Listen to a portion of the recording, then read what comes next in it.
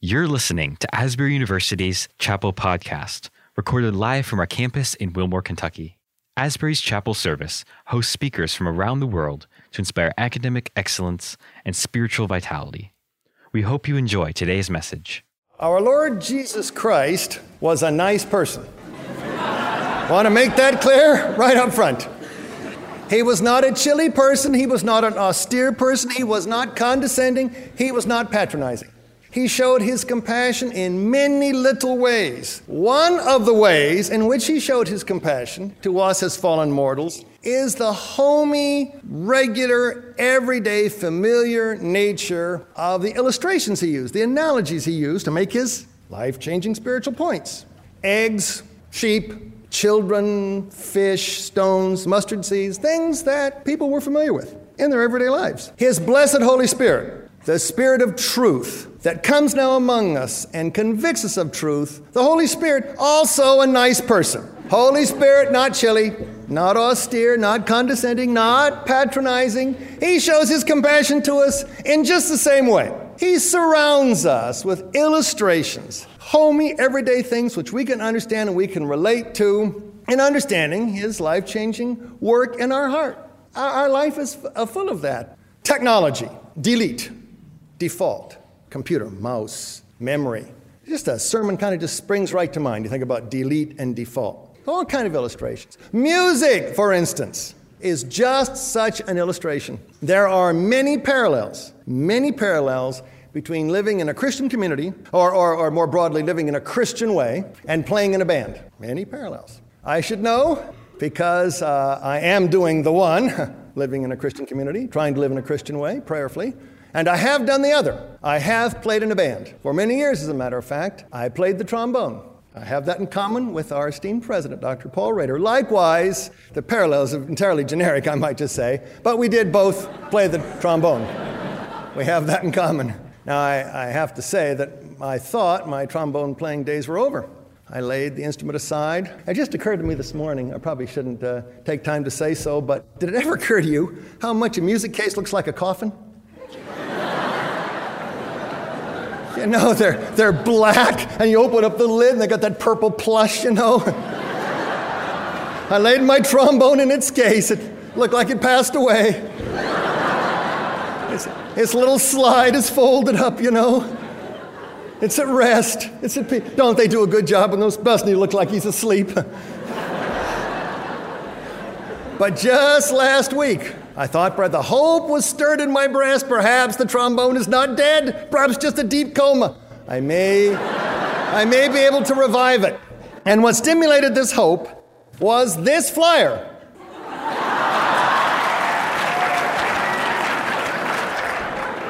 Which you may find around on Hey Fellow Rockers.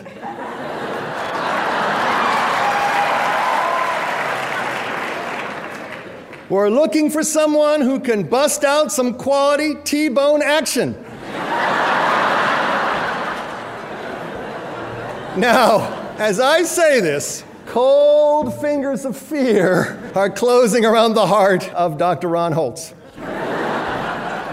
He is saying to himself, it's only a short step between him thinking he can play an FC Groove to him thinking he can play in the Salvation Army Band.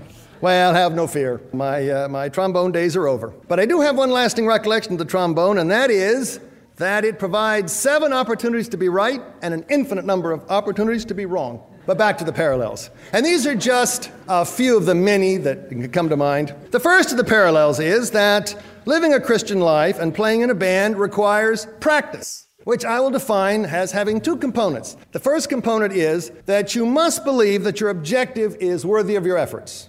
That's component 1. Component 2 is that you have to be willing to apply yourself so that you can master your material so that it's secure. You know it securely, you have it securely for your purposes. 2 components. Now, in the case of music, you're going to say, this is too obvious to require defense. Just kind of touch on that point and go on. Who can deny that that is true in the case of music? But hold on.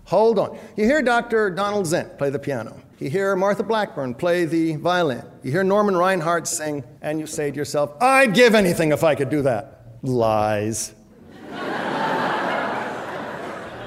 You wouldn't give a half hour a day to do it. You certainly wouldn't give the 2, 4, 6, 8 hours a day it has required of them to learn to play so well. And it's the same thing in the Christian life. It is equally obvious that if being a Christian is important to you, if the goal seems to you worthwhile, then you have to apply yourself to your material until you know it securely. It's no good, and you're sailing along in music, you come across a C sharp. No good then, too late, to discover that you do not know what position on the trombone C sharp is. And it's the same thing with the Bible. You're sailing along in life and you're suddenly hit with a doubt, or with depression, or with frustration, or some occasion for anger, some temptation. Too late then to realize that you don't have any earthly clue of what consolation the Bible offers for that problem. Too late to look it up in the concordance. You've got to know your material. Another parallel is timing. In Christian life and in music, timing are very important. My personal favorite in the line of timing was Largo. Doesn't Largo sound like nice? Largo. It means slow and stately. I love slow and stately. My personal favorite along the same line when it comes to notes was the quarter note. The quarter note has two advantages over its partner notes. One is that the quarter note is not long enough that you get bored. And it's not fast enough that you actually have to master the instrument to be able to play it. My kind of note. Now, before I go on here, I'm going to anticipate what Dr. Holtz is thinking, but is too kind to say. Right? Recalling our many years together in music, him leading and me more or less following, most of the music that came before me in the Salvation Army was not, alas, Largo, and most of the notes I had to play were not, alas, quarter notes. Timing is critical, and we do not set the tempo. Now let me be more specific about timing. It's possible that you, as young people, would forget the fact that in the timing of your Christian experience, it's possible to go too fast. You must not go too fast. You must not get ahead of the body of Christ. This is a natural impulse on the part of young people. Natural or not, it must be overcome. Do not go too fast. Remember the Wesley Memorial Bible, Wesley Memorial Handbell Choir. Wesley Memorial, the sainted name of Wesley. Wesley stressed the importance of experience and tradition. So you must pray, you must reflect, you must walk in the Spirit, not run. The Psalms tell us, 119th Psalm, that the Word is a light unto our path, like a headlight in a vehicle. You can't get ahead of the light. You can't run off into the darkness. You've got to move at the pace at which the Holy Spirit takes you. If you cannot get ahead of the Holy Spirit, that's wrong. Do not be impulsive. Do not be too fast. On the other hand, do not be too slow, which is a tendency not of youth, but of people my age, who tend to be know-it-alls anyway, and with no good reason.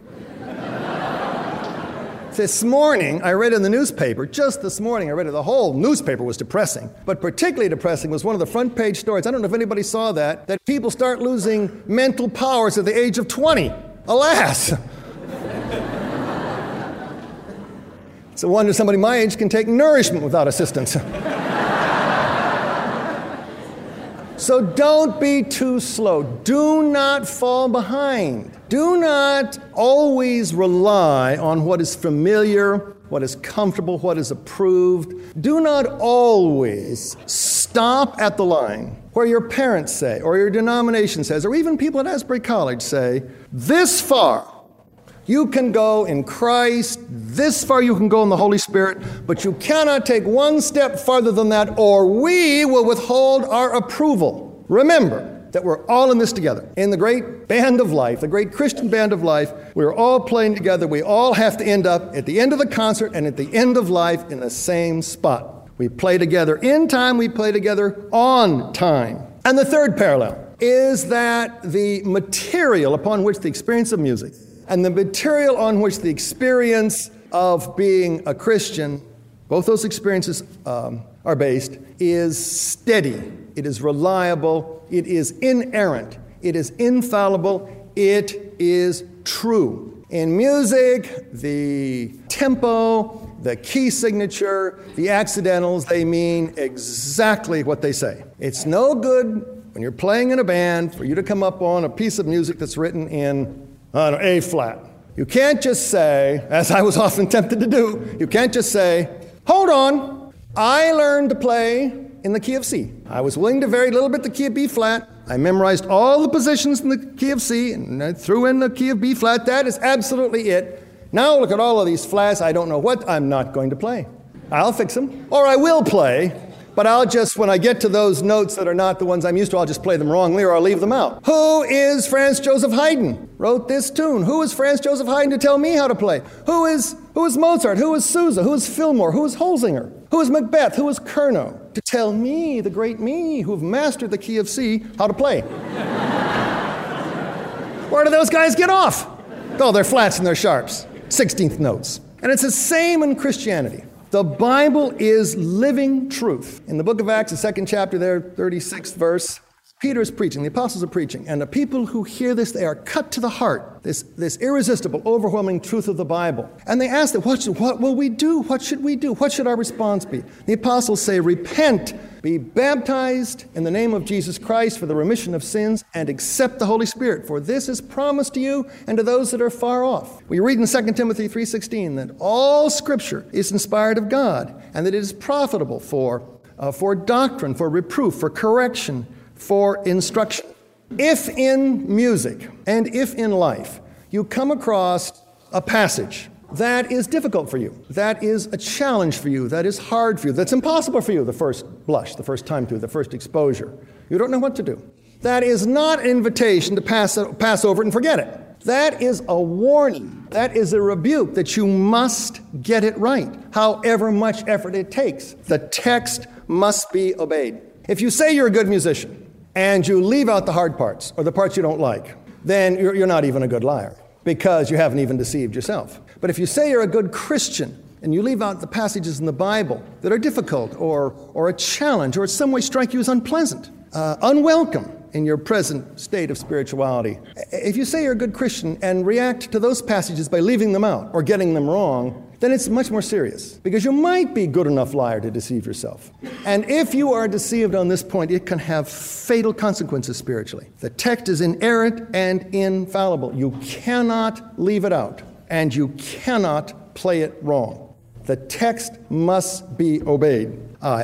Coming near the end of my discourse, thank you for being so polite, giving the impression of being interested. Very encouraging.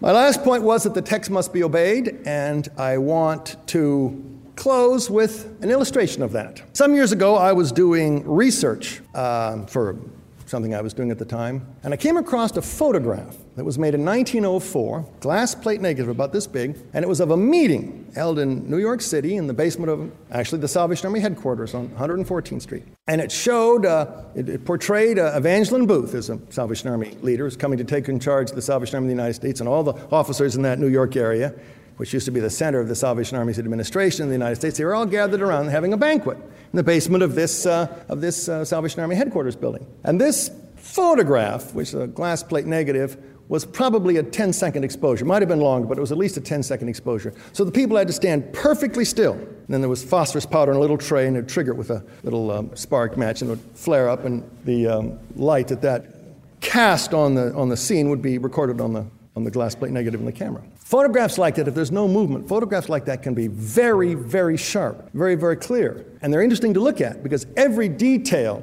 is clearly preserved. You can learn a lot about the little details of life from these old photographs that modern photography usually does not have that kind of resolution, or doesn't appear to me at least to be in these. And also the pictures are large. The negatives were as large as the top of this podium. And so I looked at this very closely. You could see the glasses, the water was half full in the glasses, and there was Worcestershire sauce and ketchup bottles, and you could see half-eaten rolls in the plates, and the light shine. Some of them had glasses, pince-nez that pinched on their nose, and little chains coming down. You could see those. The light would reflect in those, and the ladies had their hair up in buns, and you could just see the whole thing is really. You see the programs on the plates, and some of them sketched on them and crumbled them up on the floor. So every little detail. And in the back, on the back wall of this hall, there was a religious motto had been painted, just painted right on the plaster, old-fashioned copper plate printing that Victorian people did. And I spotted it, and I read it. I read what it said. Now, you might wonder why I would be interested in the religious motto on the wall of a building,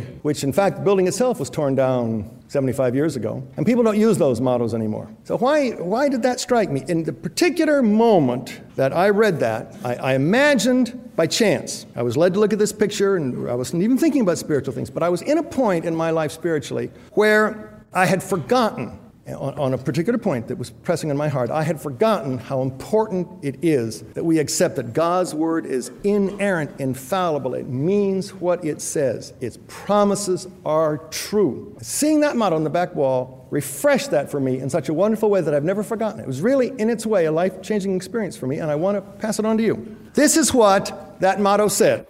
On the back wall of that hall, it said, "The test of love is not feeling. The test of love is obedience."